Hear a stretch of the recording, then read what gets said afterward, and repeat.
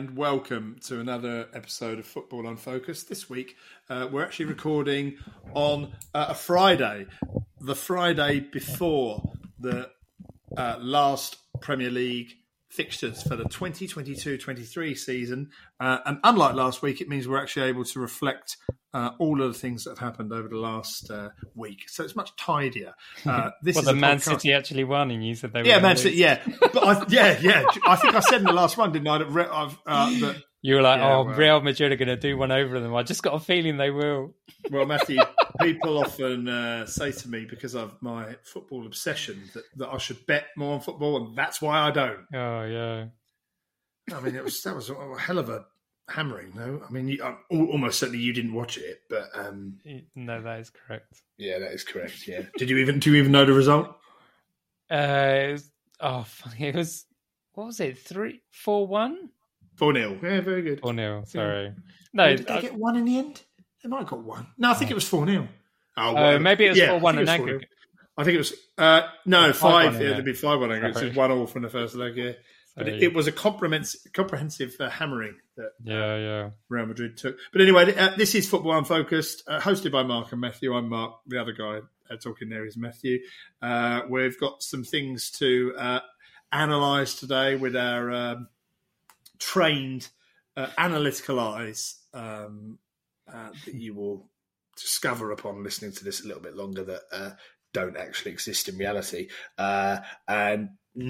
And I would say specifically, not in the case of Matthew, because, all right, I might get things wrong, but, Matthew, as you will discover, isn't even aware of what's happening in the first place and has no interest in finding out. So as a result, but you ask him about the Giro d'Italia, he will tell you about that. There are some things that I've sort of seen and read that I've thought was quite interesting. Okay, good. Well, hold on. Wait until I've asked you some insightful questions and then hit me with it. Because listeners, I'll let you into a secret. He tries to get out of me asking him these questions every fucking week, and the more he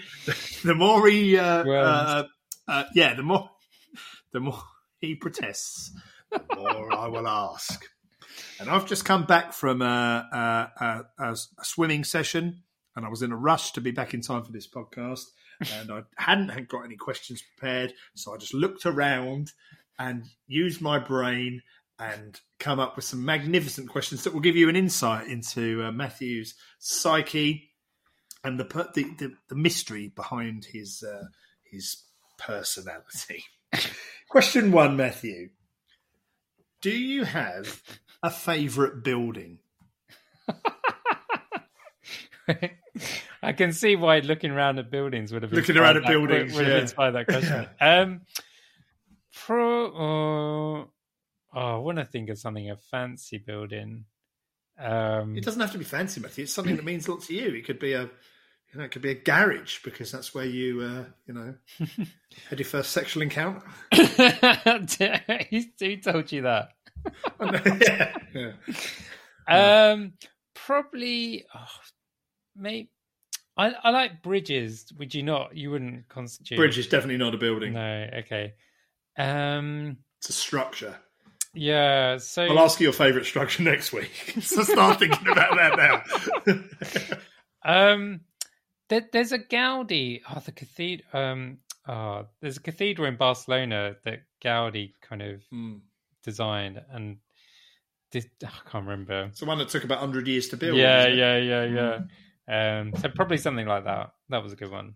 So the big cathedral in Barcelona. Yeah, I don't want to say something like the Shard. I think there's so many buildings in London. If you said the Shard, I'd probably just end this podcast now. I have nothing against the Shard, but come on. No, I know. No, well, it's like saying, what's your favourite pub? All bar one. It's just like chrome, characterless, capitalist. Copy and paste. Well, there's so many buildings in London now that are just like weird, just kind of state-backed, weird kind of architectural fetish design. Yeah, but you're talking about the big sort of standout sort of skyscraper and office development blocks. Like, what about, I don't know, just a castle or like a nice Edwardian terrace? No, none come to mind. What about 10 Downing Street? You know, you'll end up in there one day. It's a beautiful building. That is the dullest place to have our... I mean, it's quite funny in some ways that our Prime Minister just lives just in some terrace house down a road. Basic. No, but it's not just some terrace house, though, is it? Because that is absolutely fucking enormous inside. Yeah, well, it's got bigger and bigger. But you should go in there. Apparently, there's all sorts to see, like vomit up the walls, red wine stains everywhere. You know, people asleep in the fucking corridors, getting abused and cleaning it up at the same time. Abusing the cleaning staff, allegedly. Yes, allegedly. Okay, can I just say the Cathedral Familia Sagrada? There you go. There you go. Sorry, at that. Brilliant. Sorry. Man Googles something and reads it out on a podcast. Brilliant. Question 2, Matthew. If I gave you the opportunity to go back to school and do it all over again, if I clip my fingers, right, you have to start on the first day of school. Let's say primary, secondary school. No, let's say secondary. Let's say secondary. So go back to September 1993. Would you do it? But before you answer it, the only sort of precursor is you can't change anything. You have to do everything exactly the same. No way. Without any, but you get to be like 11 again, and you know, just go for it all again. No way. But it has to be identical. No, what? No way. Even so it's not like one of those. Would you change your life? Because if I let you change anything, would you go back with today's? You know, brain. Would you go back if you knew what you knew today? But because then you would change stuff, wouldn't you? Well, yeah, exactly. Even you have to go back and just do it exactly the same. Yeah, no on both counts. I wouldn't do it if I knew what I knew today, or if I didn't. No way. So, if with your today's brain, your 41-year-old brain, I wouldn't. If I gave you the opportunity to go, think how easy school would be. Oh yeah, it'd be easier, but I'd just be like. Sometimes when I'm around young... weird chasing girls, wouldn't it? Yeah. I mean, that would be weird. There's no way of squaring that circle. No. Oh, yeah. Why are you so frigid, Matt? Oh, just don't talk to me. No, I don't want to... Yeah. You'd have to start sort of going up to sort of, 35-year-old women and chatting about in your school uniform. That's like Big. Yeah. But that film... Is that what happens in Big? Yeah, where it's like Tom Hanks becomes a grown man, but with the boys... So that's the opposite. Around. Yeah. Sorry. Yeah. But no, I wouldn't do it. Just because sometimes I'm around sort of youngish people, like in their early 20s. Oh, I wonder where that was going.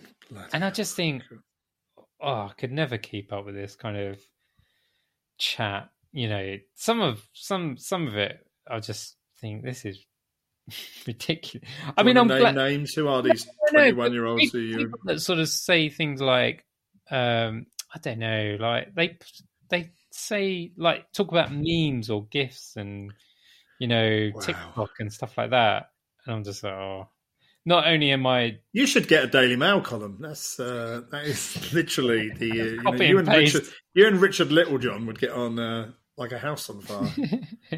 We go to hell in a handcart. Yeah, no. I don't despise them or begrudge them. I think that's the difference with Daily Mail and what I'm saying. I don't begrudge young people, but I just cannot. I just don't relate to them. Pardon? I don't want to hang around with them. No, exactly. Good. Final question, Matthew. When was the last time you used a hammer or a screwdriver? It would have been a screwdriver. I don't really trust myself with a hammer, but but yeah, probably. I guess I was screwing something. I think on my good old screw. I was on. I think with the indoor bike or something, I was screwing something. A nut needed tightening. Tightening something with your big screw. Yeah, good. Yeah. Okay, well, and was that recently? 6 months ago. I'm just going to make that. So 6 months. You haven't used a screwdriver for 6 months. Your technique's probably needs a bit of sharpening up then, doesn't it? Okay, Matthew. Football. God, we're less than 10 minutes in and we're going to start talking about football. This is incredible. Brilliant. Before I start ranting, you said you had some thoughts. Well, I think it's it's been a bit of a fashionable thing, so which is obviously why I picked up on it, to say, should we start putting asterisks? Is there a plural to asterisks? Next to Premier League title winners. Have you sort of seen or heard? No. On what basis? On the basis that it's just, I don't know what it. I don't. Obviously, I think the charges that are being made against Man City at the moment. Right, you're talking about that. I thought you were going to go back 3 years and a tiresome argument that there should be an asterisk next to a club if they won the league in an interrupted season because of COVID. No. All right. So hold on. So you're asking whether there should be an asterisk next to Man City team that's won a title, specifically Man City. Well, I guess that seems to be where if you're basically found guilty of financial doping, which they haven't, by the way, but they're being investigated. They're facing about 250 charges or something, aren't they? Yeah. I mean, it's quite a list to go through, isn't it? Yeah. Surely, but hold on. Right. So I've purposely kind of not tried to go on about this too much, because I think if you support a team that have been competing fiercely against Man City for a number of years, it's difficult. Like Andy Dawson, who's a podcaster that you and I both listen to, I think on two separate podcasts, a big Sunderland fan, and he said recently that he never talks about Newcastle. Not because he doesn't think that them taking the Saudi money is absolutely abhorrent and morally reprehensible, but because his proximity to them and his sort of natural setting of disliking them makes it so easy to then just discredit any criticism by just saying, well, you don't like them anyway, you're biased. And I suppose it's similar. I don't have anything against Man City, but because I suppose when all these charges get levelled at them and you see what, they're facing and what the potential consequences could be, I do think people maybe get a little bit overexcited as to, what could the ultimate sanction be? And I suppose it's stripping of achievements and relegation. But that, I just thinking it's so unlikely, no matter what they've done, that would be the sort of final punishment. But if that were to happen, clearly Liverpool would end up with 2 or 3 more league titles, because we were the ones sort of finishing a point or two behind them in majority of their years. Even 2014, the season when we sort of nearly won the league completely out of the blue. If it were not for unfortunate slip up against Chelsea in every sense, we'd even get one for that. But I just think that's so far down the line. But equally, your question about the asterisks, right? So if you were going to add an asterisk to a team that had not played by the rules, then surely you can't do that without then removing it from them. You can't say, you won it, but the records will show you won it, but in a dishonest way. Think about, you love cycling, right? So the Tour de France, am I right in thinking that all of the Lance Armstrong victories essentially scrubbed from the record books? They don't say Lance Armstrong, but with an asterisk. He's been removed, hasn't he? Yeah, he's been removed. And they weren't even given to second place. No, because they were probably all bloody cheating, weren't they? So basically those tours didn't happen. They've been erased from history. Yeah, no, it's something I don't really, I don't agree with putting an asterisk next to it, even if they're found guilty of financial doping. I just think, but what do you think? It's the way of the world in some ways. What? So we should just accept financial doping? I think it's so... I guess there's a couple of things, really. So I read an article, Jonathan Liew, he's a sports writer in The Guardian, and he was sort of... journalist in the world.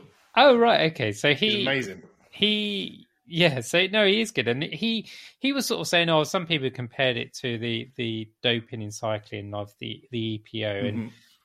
And he kind of said, well, it's not really like that, because obviously, the way people were doped, that obviously had a direct implication of how well they performed. So, and that's not really the case. But he kind of compared it to when they had those really special swimsuits in swimming that were like £200 or £300 a swimsuit that you can only wear them once or twice before they basically lost their sort of their benefit, and loads of world records were broken. And that would that have been around the sort of time of the Aussie Ian Thorpe, who sort of predated Michael Phelps? It was kind of turn of the century. Yeah, it was around that sort of time. And basically, I do remember that. And so, are they outlawed now then? Yeah, they're outlawed. So he was kind of comparing it to that. He was sort of saying there was this crazy Wild West period in world swimming where they were coming up with these ridiculously expensive and suits, swimsuits, and then they within a couple of years the World Swim got on top of it, banned them, and now we're sort of back to where we were. And so people are nowhere near. Those records still stand though. Yeah, those records still stand, but and there's no way they're going to be broken really. But even then, I still don't think because even before those swimsuits came along, there was massive disparity between the biggest swimming nations and the money they were putting into it. Yeah. All the nutrition and physiological stuff and psychological stuff, all that stuff would have been an advantage before those suits even came along. And can you sort of stop that? Are you going to stop? No. It'll get to the point. It's get to the point where you're just basically saying you can only spend this much money on a sport or on an individual athlete. Because I just think, isn't the reason financial fair play came in is to sort of stop clubs going bust. They just either or just stop or just not necessarily. But they ask the question because that really depends on whether you take a positive or negative view of financial fair play. So from one point of view, there was a real glut of clubs. Now we've had this problem in this country for many, many years, because you can go back to, I think it was around 2001-2 when the Championship and Leagues 1 and 2 signed quite a lucrative deal with a new launch called ITV Digital, and it was it wasn't like Sky Premier League scale in terms of its financial package, but it was way better than anything that those the sort of live broadcasting rights for those divisions had ever commanded before. So all of these clubs suddenly started massively ramping up their budgets, their transfer budgets, and their salaries that they were paying out, getting them to unsustainable levels. ITV Digital then went bust. That money completely disappeared from football. The next TV package was worth a fraction. I think it went straight to Sky. Sky saw the opportunity to get in and pay a fraction of what it was before. And as a result, so many clubs around that time, so when they didn't go bust, but they went into administration, end up with huge points deductions and relegations. And there was the threat of at any one time, you'd have maybe 10 or 12 clubs that were under genuine threat of disappearing. And obviously, in more recent times, we've had Bury go out of business whilst still in the Football League, and other clubs who have sort of gone once they've got to the National League level, have essentially sort of disintegrated and had to start again. Halifax and Scarborough. I mean, that's going back a fair bit further. So on one hand, financial fair play was brought in to prevent that from happening. So basically means don't overstretch yourself. Don't spend that much more. I think there were some clubs who were spending sort of 120% of their revenue generation on salaries. And I think it's now capped at, 70 or 80%, something like that. So you could say that's to protect the clubs for their own good, because in this sort of unregulated sort of, Thatcherite world of modern football, they're not going to, there's no incentive for them to look after themselves. And so, someone has to be the sort of grown up in the room. The flip side of that is, if you don't allow clubs to outspend what they're generating, then the clubs that are at the top of the tree already, that already have, massive fan bases, that have the ability to, have go on incredibly lucrative pre-season tours to the other side of the world and fill stadiums with 100,000 people just to watch a friendly, and who sell shirts and merchandise everywhere and have the biggest stadiums, and just can sell their own TV subscriptions for their own TV channels and websites and all that sort of stuff. Those established clubs are going to have such a competitive advantage that you create a closed shop. It's almost a European Super League style closed shop. And where Manchester City would always complain is, look, you can have a moral or whatever the nature of your objection is to our takeover, how we get our money, but we've come along and shaken up the top order of English football. The same old clubs were just going to be competing against each other every year. And with even just from the narrow confines of the actual city they're based in, they've completely flipped on the much as I dislike them, they are, in terms of revenue generation and support, the biggest club in the country. Bollocks are they the biggest club in the world? I know they love to go on about their biggest club in the world, but a team that's won 14 European Cups / Champions Leagues and one of the, I think, the second biggest stadium in Europe. There's no doubt that they are the biggest club in the world, Real Madrid, not a team that's won the European Cup 3 times and has spent most of the last decade sort of languishing around 5th and 6th in the league. So, but Man City have sort of completely turned the dominance. They've essentially removed one rival and become the dominant force themselves. They would not have been able to do that had they been limited to the amount that they're able to spend based on their income.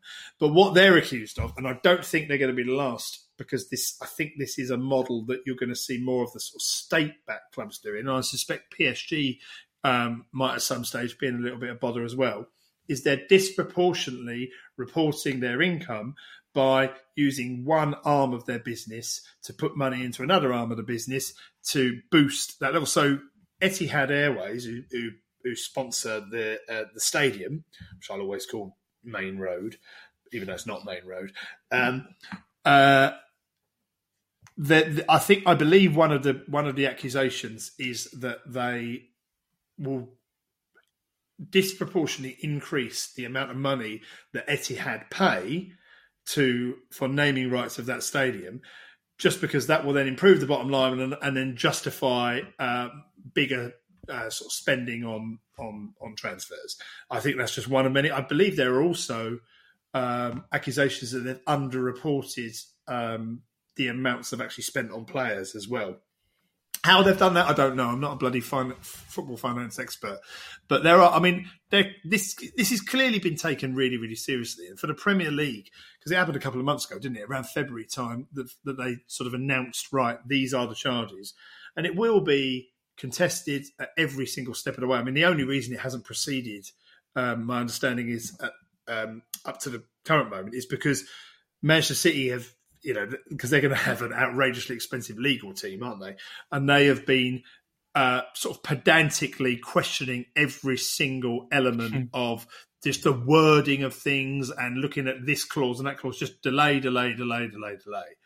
I mean, there is no doubt there's dodginess. And I think this is actually probably one of the reasons as well that the Saudis who have taken over Newcastle, despite the fact, they've definitely gone in and they've made huge changes and it's had an immediate, dramatic result influence on their results.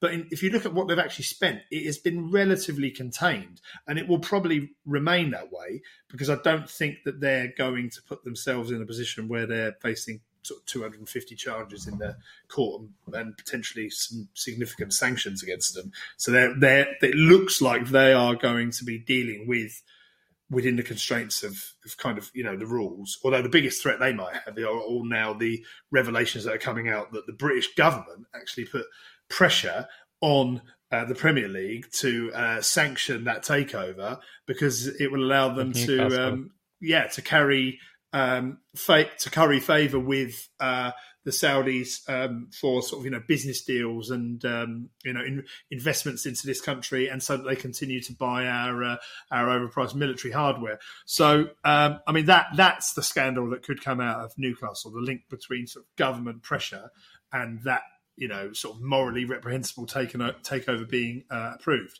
But, Chelsea, Chelsea got the advantage of taking, when Abramovich took over the club, I think it was in 2003, there weren't such a thing as financial fair play then. So basically you have this guy who's essentially stolen money from the Russian people, from Russian society, because of his advantageous position in sort of Russian society, because he was in that elite of people who knew what to do when suddenly everything went Wild West and all these state assets were up for grabs. And he was then able to, because he wanted to then position his money and wash his money through the Western markets to legitimise himself and to hide himself from being chased down at any point, invest it in property, invest it in something like a football club. It's also a play thing. And he was able to, until the invasion of Ukraine, essentially had, about 15 years of just, doing whatever the fuck he wanted. And Chelsea have been completely revolutionised as a club as a result of that. And there's never going to be any callback to that, because there were no sort of rules broken as there were. But,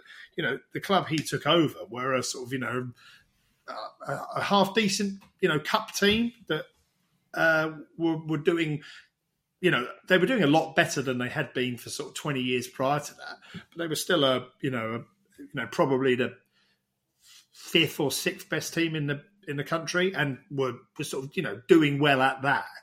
To then a club that won multiple Premier Leagues and won the Champions League twice. So this isn't a particularly new thing, but I suppose the potential of being pulled up for it is new. Yeah, I mean, I guess that is one similarity between, the doping in cycling and what's happening in the Premier League. So people were doping in cycling way before they brought rules in to try and limit the number of doping. So in that sense, there is a similarity. They saw what was going on in Chelsea and they brought some rules in to try to control it. But obviously that, those practices carried on for a time before people caught up with them, Man City, that is. So, but I guess I just see it as like, well, it was still 11 players against 11 players. Nobody was sort of caught doping on either team. Oh, I see. So the actual... Nobody was like wearing special football kit or anything like that to provide a advantage on the pitch. So that is, in a way, that's the beauty of football. That's what on any given day, no matter how powerful you are, that's why people go on about the FA Cup so much, because on any given day, there's no seeding in the draw. Any team can get any team, and you can just turn up, and a team that are used to living in the lap of luxury and getting changed in changing rooms that are essentially like 5-star hotels, suddenly have to go and play in like Nuneaton or something, and where there's a plug-in radiator in the corner of the room, and leaky taps everywhere. So and anything can happen on any given day, and although those types of results probably don't happen as frequently as maybe they did in the past, but that is the beauty of football, that you can't. There's nothing you can really pump into a footballer that will mean that even if you do get sort of drugs cheats, it's because it's a different type of pursuit. Because so much of the success of a footballer is based upon their decision making on the pitch, rather than just pure sort of physical attributes of amount of white blood cells or whatever. I just wanted to make a couple of points on some observations that really fucking frustrate me. And some of this, admittedly, right, is probably because of my own hang-ups and insecurity about being someone who's so into football and passionate about football, and therefore really quite anally retentive about the way in which football is reported on and discussed, and just the desire for just a bit of accuracy, it really therefore annoys me. I would literally chop off my little finger now if you said, right, you can be a football writer for The Guardian or something like that, right? But then people who get the opportunity to work in football, so just get things wrong, and I just think it's just it's unforgivable.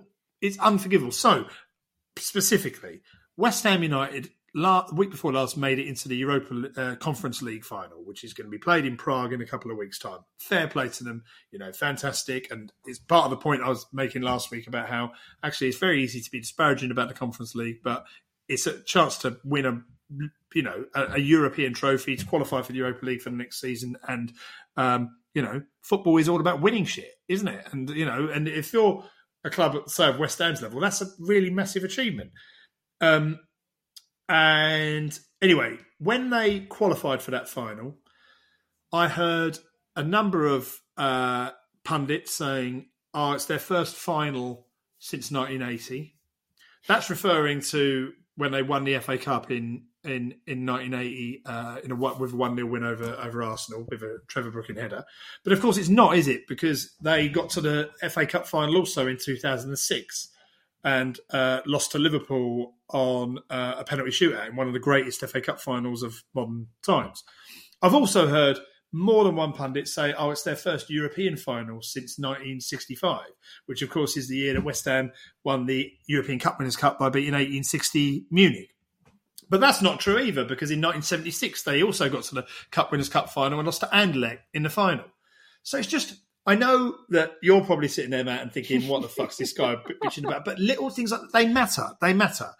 Because for a start, if you're lucky enough to be a commentator on a sport that I absolutely love and is the most loved and followed sport in the world, then just get basic facts. Just purely because, all right, there's a nerd like me who's sitting there going, well, actually, that's wrong. I think you're fine. But most people actually who've actually got lives probably don't know that in the first place. So what you're doing is you're giving people incorrect information. You're misinforming people. So fucking get it right. And the amount of times I sit there and I'm just waiting for some, right, and I tell myself, right, they're going to get a voice in their ear saying, correct that, that's fucking wrong. And they don't. It never happens.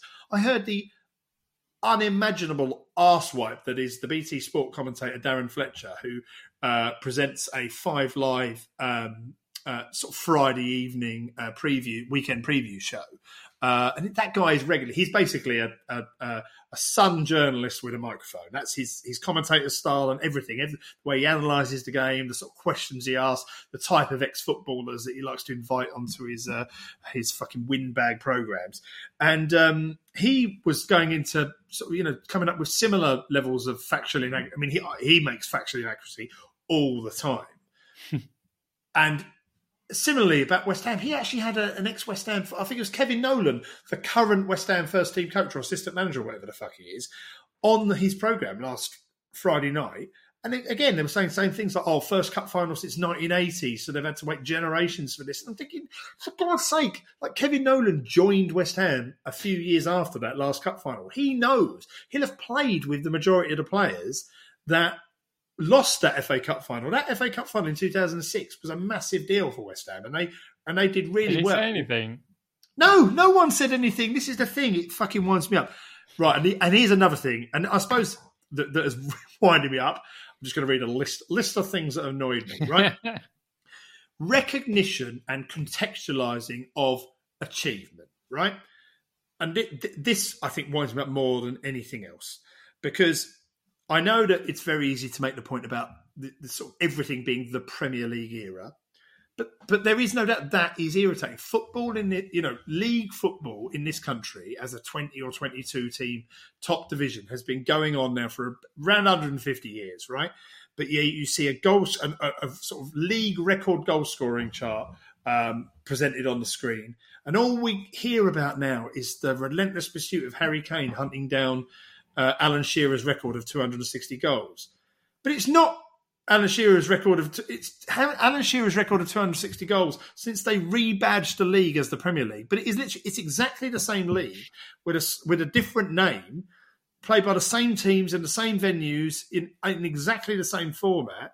So the fact that Jimmy Greaves, without having the list in front of me, is about another 100 goals ahead of that. Jimmy Greaves is the record goal scorer in English football league history, and it's fucking disrespectful. It's disrespectful and it's inaccurate.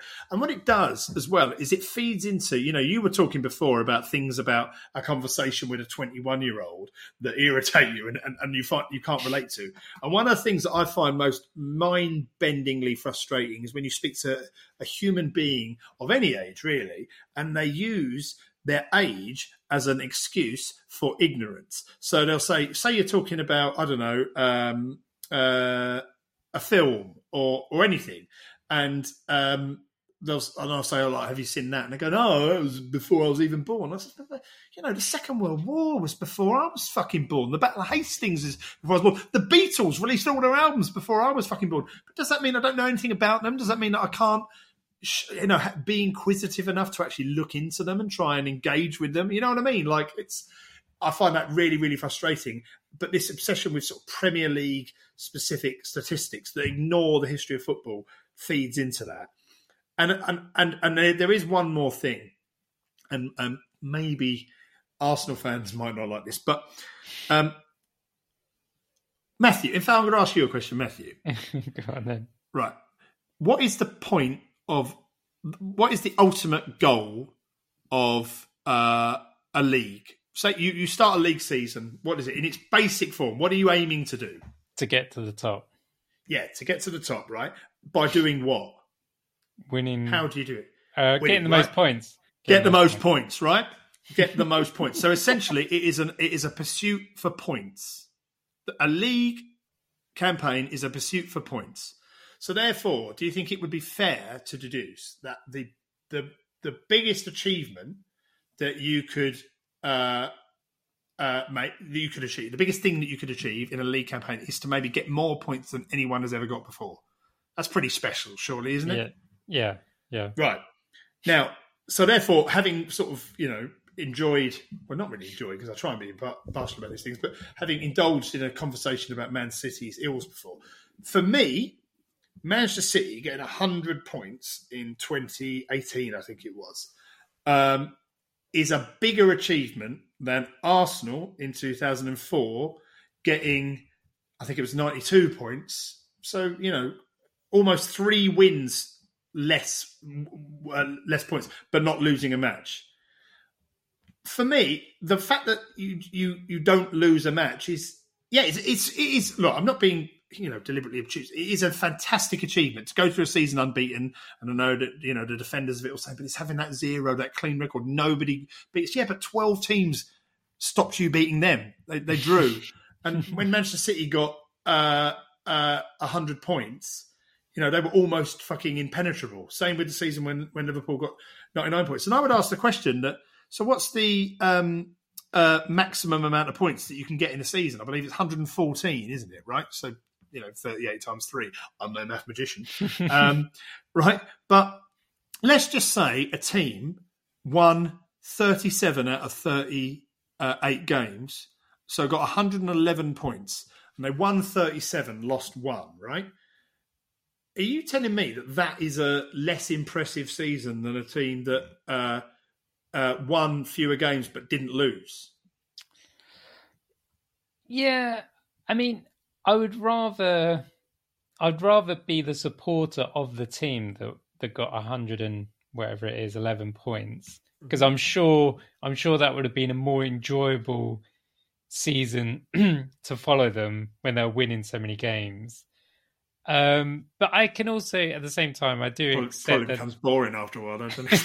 Winning literally every fucking game. Oh, another win! Yeah. That's nice. They lost one. Oh, that's nice, good. Actually. Yeah, made it interesting. But I do accept that there is something about the only team not to have lost. Yeah, no, so do I. There is something about it's an amazing achievement. But what I suppose in a way I'm contradicting myself because everything gets reduced to either or, and it's in quite a sort of confrontational fashion. I particularly around that era when Arsenal were making that achievement, right? I absolutely loved Arsenal because they were the only team stopping that lot from Old Trafford winning every bloody trophy. So because Liverpool were largely irrelevant in those days until winning the Champions League in 2005. It was Istanbul Day yesterday, by the way. 18 years since that great day. Greatest European Cup final of all time. So I was essentially for about 3/4 of the season, once Liverpool were kind of out of the running, I was basically like an Arsenal fan during that time. And so, I loved it when they went unbeaten because that was their thing, and it kind of stopped the obsessional talk about like the sort of treble season, and it gave Arsenal kind of their thing. But I have to say, I'm sorry, but if Manchester City win a treble this season, they're going to get well over 90 points again in the Premier League. If they then win the Champions League, having beaten Real Madrid and Bayern Munich on the way there, they're likely to win the final against Inter Milan, and then the FA Cup final against their sort of bitter rivals in the final. That smashes anything. That it really. And I think the way, yeah, and I think the way they play football as well. Yeah, that's it. You know what I mean? To be fair though, that Arsenal team and all Arsenal teams around that period, they were absolutely beautiful to watch. That's they would have always won the style argument about around that time. That's why when Ferguson used to put teams out against them, his only way of beating them was to turn it dirty, because he knew that on a sort of match, man for man basis, they were just going to get passed off the park. So he'd play he used to play fucking Phil Neville, that mardy little prick, in centre midfield to double up on Patrick Vieira just to try and sort of stifle his sort of creativity through the middle, because it was but again, fair play. That is great management to recognise your limitations and where the other team is stronger than you, and to find a way to beat them. But the one other thing, just very very quickly, that does again annoy me, it's how whenever you hear in the media these types of conversations where you're trying to compare sort of generationally great teams, the treble team of '99, the Arsenal Invincibles from 2004, the Man City 100 points team, etc. You'll get again. It's always some shitbag again, like fucking Darren Fletcher, and enjoyed by the likes of sort of Robbie Savage, a man whose brain power could be summed up in the single digits. Where they'll do things like, all right, combined 11, right? So who from the current City team would get in the United team in '99? And then they'll just have this completely pointless, inane argument that is always influenced by their own fucking bias, and it's completely futile. It's completely fucking futile. It's like twats who get in Twitter spats about who's better, Messi or Ronaldo. I mean, obviously the answer is Messi, but just fucking, it doesn't matter. It's a fucking team game, and it's all about which team won that year. And yes, everyone likes to sit back and think about, okay, over the course of time, who are the truly great era-defining teams, etc. But this just reducing everything to who would get in the centre midfield then? Roy Keane or Yaya Toure? Or would it be Ilkay Gundogan? I don't give a fuck. And they're not competing to get in the same fucking team. So just, it's so tough. It's like whenever there's a big game that coming weekend, when they're previewing it on the Friday night again or whatever. Say it's Liverpool against Manchester United, which is historically the biggest game in English football. They'll go, right, combined 11, who's getting in?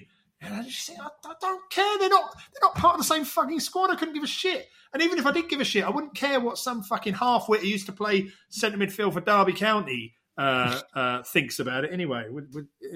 Drives around in a pink Mini. Yes, Robbie Savage. Talking about you again. Anyway, that's it. I'll stop moaning. Sorry. So this weekend is the playoff final between Coventry City and Luton Town, which is an absolutely fucking beautiful thing, because it's two teams who haven't been in the Premier League since, or First Division as it was when Luton last went up. Luton got relegated in 1992. Coventry City got relegated in 2001. So somebody who hasn't played in the top division for a very long time, who hasn't benefited from parachute payments this season, who hasn't recently been relegated, is going to return to the top division. And that is brilliant, because both of those clubs have suffered almost beyond belief. Luton Town had, administration points deductions, went all the way down to the National League and spent a long time down there. Coventry City spent many, many years playing in different fucking stadiums, and they're both competing tomorrow, Saturday, to be in the Premier League. And it's one of those games where I wish they could both win, because I think it's fucking brilliant. And one interesting point about Coventry is that they have only ever been promoted once in their history, but that one time lasted for 34 years. They got promoted in 1967 and didn't get relegated until 2001. Impressive, that, isn't it, Matthew? That is. I was just also going to say that Jimmy Greaves scored 357 goals. There you go. And he is, man looks up another Sorry, yeah, top scorer. Yeah, so 357 on the internet. Well, I think just off the top of my head, Matthew, I'm going to show off again. I mean, I really should be on countdown with these math skills. That's 97 more goals than Alan Shearer, I believe, and which is supposedly the Premier League record. So, there you go. There you go. And Greaves would match with anyone on if they tried to reduce it to a goals per game ratio, because that man was fucking prolific. Every 10-year-old with an obsession with I don't know, fucking Sergio Aguero. I've even there picked a player who's now retired, but should just be forced to watch reams and reams of footage of Jimmy Greaves playing football. The next time anyone says that that football was invented in 1992, if only to respect Jimmy Greaves, those people should be told to fuck off. And by the time we record next week, who knows? Spurs might even have a new manager. And on the final thing I will say is that there's a massive playoff. 2 matches this weekend. Aston Villa or Tottenham. One of them's going to get in the Europa Conference League. It's fucking tense, Matt. How are you feeling? Come on. Are you shitting yourself? Well, more than normal. Yeah, that's a lot. Okay, on that shit-related bombshell, it's time to say goodbye for another week. Thanks for listening, and see you next time on Football Unfocused.